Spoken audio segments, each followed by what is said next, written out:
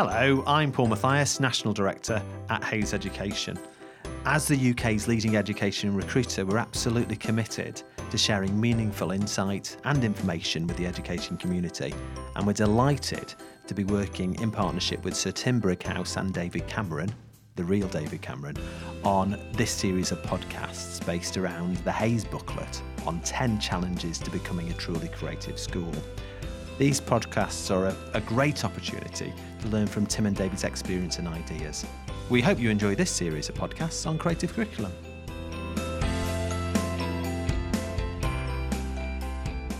Okay, thank you anyone that's listening. It's good to be back. This is the 5th in the series of podcasts around creative curriculum.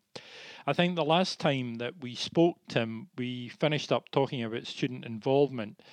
And although I think we covered a lot of that, I'm aware that you've been doing some work with the Essex heads, amongst others, on the whole idea of student voice and student involvement. And I wondered if we might start off just recapping a bit on some of the things that came out of that. Yeah, well, my interest in it has sort of been dormant for many years. I've kind of known that it's important. I was at the forefront of being interested in student councils and things like that.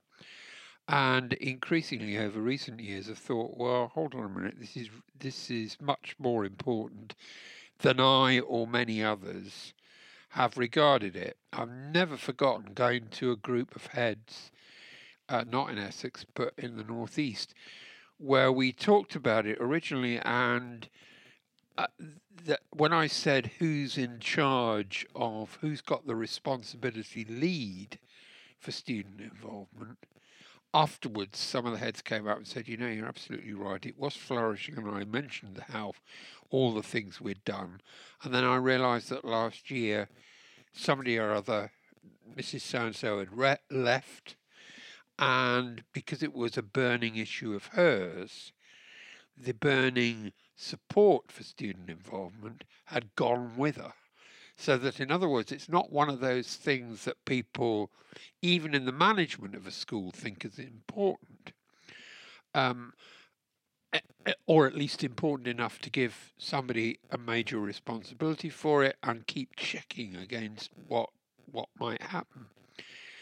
And I was always, when I was in Birmingham, whenever a school went wrong, I never forgotten the inspectors. I think I mentioned this last time, who you would say, well, the problem really is, you know, the kids aren't working at all, but the staff are working incredibly hard. And therefore, what we really want to do, if we want to turn a school round, is get the students really involved, working and engaged in whatever they possibly can do. And as you know, when we met the Essex heads, I'd kind of primed 5 of their colleagues as a result of our work with the deputies, who had kind of casually mentioned some of the things they were doing. And those 5 heads gave, I thought, some remarkable propositions of how you could become involved. I don't know whether you thought that, as they illustrated the way, which was much beyond the school's council or the set of prefects, etc.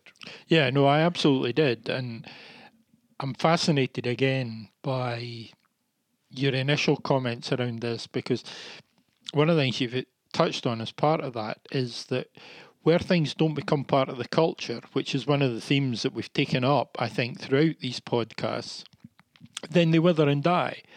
And it feeds into that thing, again, that I've been talking about a lot, about always painting on a wet wall, that things don't become absorbed in the culture. And you use the term about student involvement and student engagement as a Cinderella. And I think that's a classic example that, you know, it's played around with sometimes, it's taken up because somebody has an enthusiasm, but it's not built into the culture often. And as a result, it just kind of withers and dies, and the impact of that's lost. And I was also impressed by what the Essex heads had to say, and I just wondered whether you thought that the kind of approaches they'd taken might get closer to building that Yeah, into the culture. yeah, I did think that.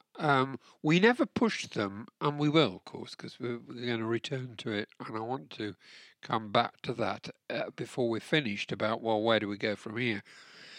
But although they mention loads of interesting things, we never pushed them on their staffing structure, who led on what, whether they retained it through job descriptions, which is what you're really talking about. What they did do, it seemed to me, was give a range of interesting possibilities, ranging from that lovely guy from Braintree, who it seemed to me was involving the youngsters in kind of a quasi judicial function or sponsoring function for departments. So departments in that secondary school were putting forward propositions for how a sum of money, I think in that case 10,000 quid, they were going to, how they would like to use that money to make a big thing of the development of a faculty or a department. And the youngsters were involved in making a decision about, or some of the youngsters were involved. And I thought beneath the surface of that was the implied involvement of students in all sorts of other areas of school life, which must take some really huge organisational structure. And I thought it was way beyond tokenism. It was getting the youngsters involved in that. Then I don't know if you remember, there was another guy. Do you remember when I asked them, hey, do any of you, is there anybody here who doesn't set the children? Yeah. And there was one person who had put up his hand and said, no, I don't set. And you can remember, I'm sure, that I was quite astonished that there was one person who didn't set, which 20, 30 years ago wouldn't have been the case. There would have been quite a few who didn't set. But nowadays, especially with the return of our debate about, I mean, shall we talk about grammar schools? But with the debate about grammar schools, people take for granted that setting is an activity. Now, that one person who didn't set, I thought was really interesting because he was one of the 5.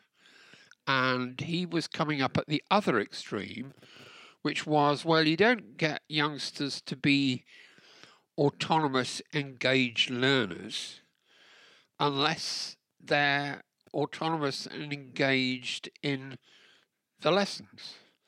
And therefore he was shifting bravely, I thought, from a teacher kind of filling the youngsters' minds, to a set of youngsters who were empowered to be learners. And I really do want to visit that school to see how the reality of it is involved. But in a way, what you and I have discussed, haven't we, this remarkable way in which red dot marking, where youngsters are told by the teacher, there's a mistake somewhere here, and so they're engaged necessarily in feedback. And so much of feedback in schools, you don't know whether the kids are actually listening.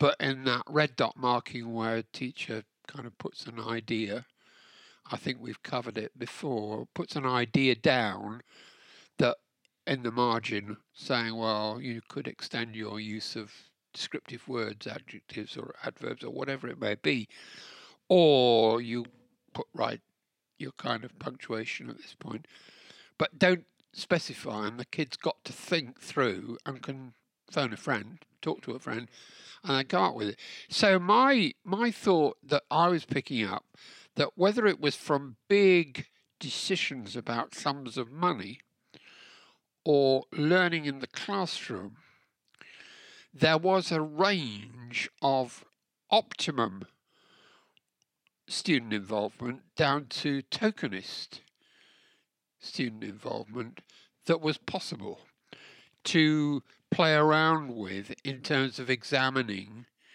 the different processes of school improvement.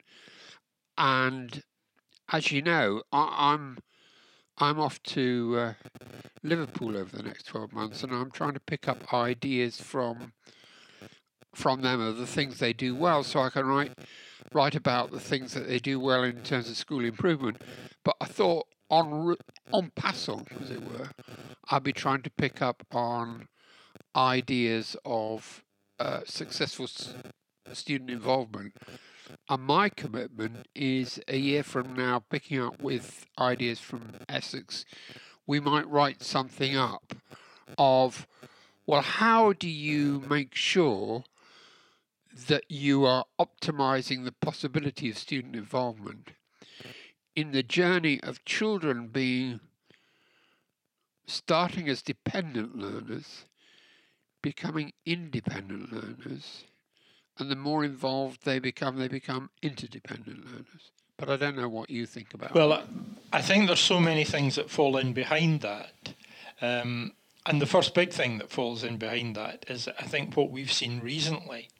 And I know that you've warned us against these becoming time-locked as podcasts. But I think what we've seen recently is a tendency for people to choose people to govern them. In the case of Donald Trump, for example, whom they see as being no more intelligent, no more intellectual, no more anything than themselves, but just more likely to drive change. We've seen Nigel Farage, for example, becoming some kind of political folk hero. And what we're seeing, in a sense, around that is an abdication from people for taking responsibility for their own destiny and passing it on to others, and settling for cocking a snoot somehow at the establishment. And it seems to me that whole conversation that we're having around the involvement of youngsters in managing, if you like, the community of the school at all levels, from the level of pedagogy right through to that dispersal of funding, seems to me a really powerful way of getting towards that concept that we have in Scotland of educating people to be responsible citizens and to be engaged in their own lives and communities and decisions around that. And I think that's a really worthwhile endeavour. That's an interesting thing, because interesting point you're making, because are you saying that it is less likely that you could have, if I said, and this is terrible because people are going to judge us, but if my view is that the phenomenon of Nigel Farage and Donald Trump, if one puts them together, and they are different, but is a kind of lowest common denominator approach to politics. And if you think that's the case, are you saying if we continue to treat youngsters as vessels to fill and test on a narrow range of skills, then we're never going to get to the point where the highest common denominator of students who really live out thinking for themselves and acting for others, which is surely the basis of civilized societies, is going to remain elusive. Are you saying that? I'm saying it's more likely to remain elusive if we don't take those opportunities. And my feeling is that at school level, both in terms of raising that commitment to engagement and raising that commitment to involvement and giving young people that sense of control which allows them to engage meaningfully, I think is hugely powerful. Yeah. One of the things you and I have talked about is whether, I'll give a simple example. Would you go so far? I would, but would you? And to what extent would you do it? Of involving students in the choice of staff. If you move on, if you say student involvement is the Cinderella, then I won't say the big sister, but definitely the prince is getting staff development right. And I think that's much neglected as well. You know, Ofsted don't talk about it. But would you say that one of the key ingredients of successful staff development overlaps with student involvement, Because my experience is that when you involve students in choice of staff, they invariably get it right. One of the questions I used to use in interviews for heads was the best teachers, the best head teachers, like young people and are interested in young people. How would you make that evident in your practice? But involving young people in the selection got us to that point almost instantly, I think. Yeah. No, I think that we're now into the territory of staff appointments, which chance would be a fine thing. Many people in England would now be saying, especially around London and the southeast. I mean, I live on the edge of Oxford, and house prices there are rivaling those that I'm aware are a hindrance in London. So attracting staff in the first place is incredibly important, and then retaining them is the magic ingredient. I mean, just to give you a flavour of that, I live right on the edge of Oxford, and it's right on the edge of a very large, challenging estate, Wood Farm, and the head there is a fantastic guy. He's been there about 10 years. Very understated, quiet person, motivates staff amazingly. And to give you a flavour, I mean, I go there I go past the school to go to the shops, and if it's 6 o'clock in the evening, whereas I would have looked before he ever went there at a school that had closed and everybody had gone off, which is not uncommon by 6 o'clock, a primary school. Now you will see joking teachers walking out, really exhausted but delighted to be in the school. And it seems to me that he's found the secret of retaining staff. And I think part of that is staff development. And I think it's hugely neglected. What's your insight into that from a Scottish perspective? Yeah, I mean, first thing I would say is that what you're giving with that example is a brilliant case study in a school that's become a community. And what you're seeing reflected in that is people wanting to be part of that, enjoying being part of that, and reflecting that enjoyment in their demeanour and their attitude to their work. And a school can't be a community unless it's a community of both learners and educators, in my view. And I think that ties the thing together really nicely between the two elements. But in terms of staff development, you've used the phrase time and time again that what teachers need is respect, respect, respect. And you've repeated it often in that regard. And I don't know how you demonstrate that respect without attempting to engage with their professionalism and enhance that professionalism.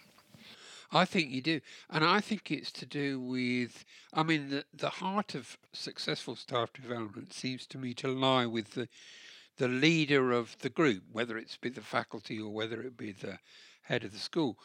I mean, they really need to be interested in the hunt, not the catching. In other words, the speculation about what it means to be successful. Who's got evidence of this? So I think the leader has to kind of set an example of being a good questioner, a good learner, never certain that they've found the right answer, but quite confident that collectively we're on the right track, and encouraging the pursuit of some subtleties that will make a difference. I mean, I know that's terribly vague, but unless that climate or that culture exists, I don't think you're going to get staff who are refreshing their intellectual curiosity and are collecting the energy that is so necessary in order to have a successful school. So in addition to respect, I think there's a lot to be said in getting staff development right for, well, who's got the responsibility? And of course, we've got, you've talked about these things, and so have I, and I've got a baker's dozen of simple ideas around, well, if you did all these things every now and again, you'd have a really strong staff development thing and practice. And I've been wondering whether one of the weaknesses of the English schooling system, I'm not saying Scotland, you come in on that, but is that we haven't developed a kind of charter mark that lists activities that the school, say 10 key activities, 8 of which a school would need to do to be able to claim it have the charter mark, and then perhaps entitlements that a teacher might have. Mm-hmm. And for my money, if we could get, I know that Mrs. May is terribly keen south of the border in the involvement of universities. If we could get universities accrediting staff development charter marks of that sort, A, schools would want to do it. B, if they did it, they would create an environment that was better for prospective staff, and it would perhaps mean that wherever you were, particularly in a secondary school, you belonged to the faculty of a local university, so you could extend your subject knowledge as well as your pedagogical knowledge. So I think where we want to go now with this is to use what you've said as a springboard into the next episode, to give people more detail, and also to try and bring together a number of the themes that we've developed through the booklet which began this series. But we also, I think, want to broaden it out into a wider conversation. We'll be doing that on Twitter using the hashtag HayesEdCC. And I think you've already volunteered, Tim, that you're happy to make your email address available, which is timbrighouse, all lowercase, at yahoo.co.uk. Yeah. And I think if people want to get access to the resources and want to engage in the conversation, we'll begin that process after the next episode. Thanks again to everyone for listening. Thank you for downloading this Hayes Education podcast. To request a copy of the 10 Challenges to Becoming a Truly Creative School booklet and to find out more about the services we offer, you can visit our website, which is hayes.co.uk/education. You can speak to your local office regarding forthcoming leadership breakfast seminars, and you can also find us on Twitter, Facebook and LinkedIn. Just search for Hayes Education UK.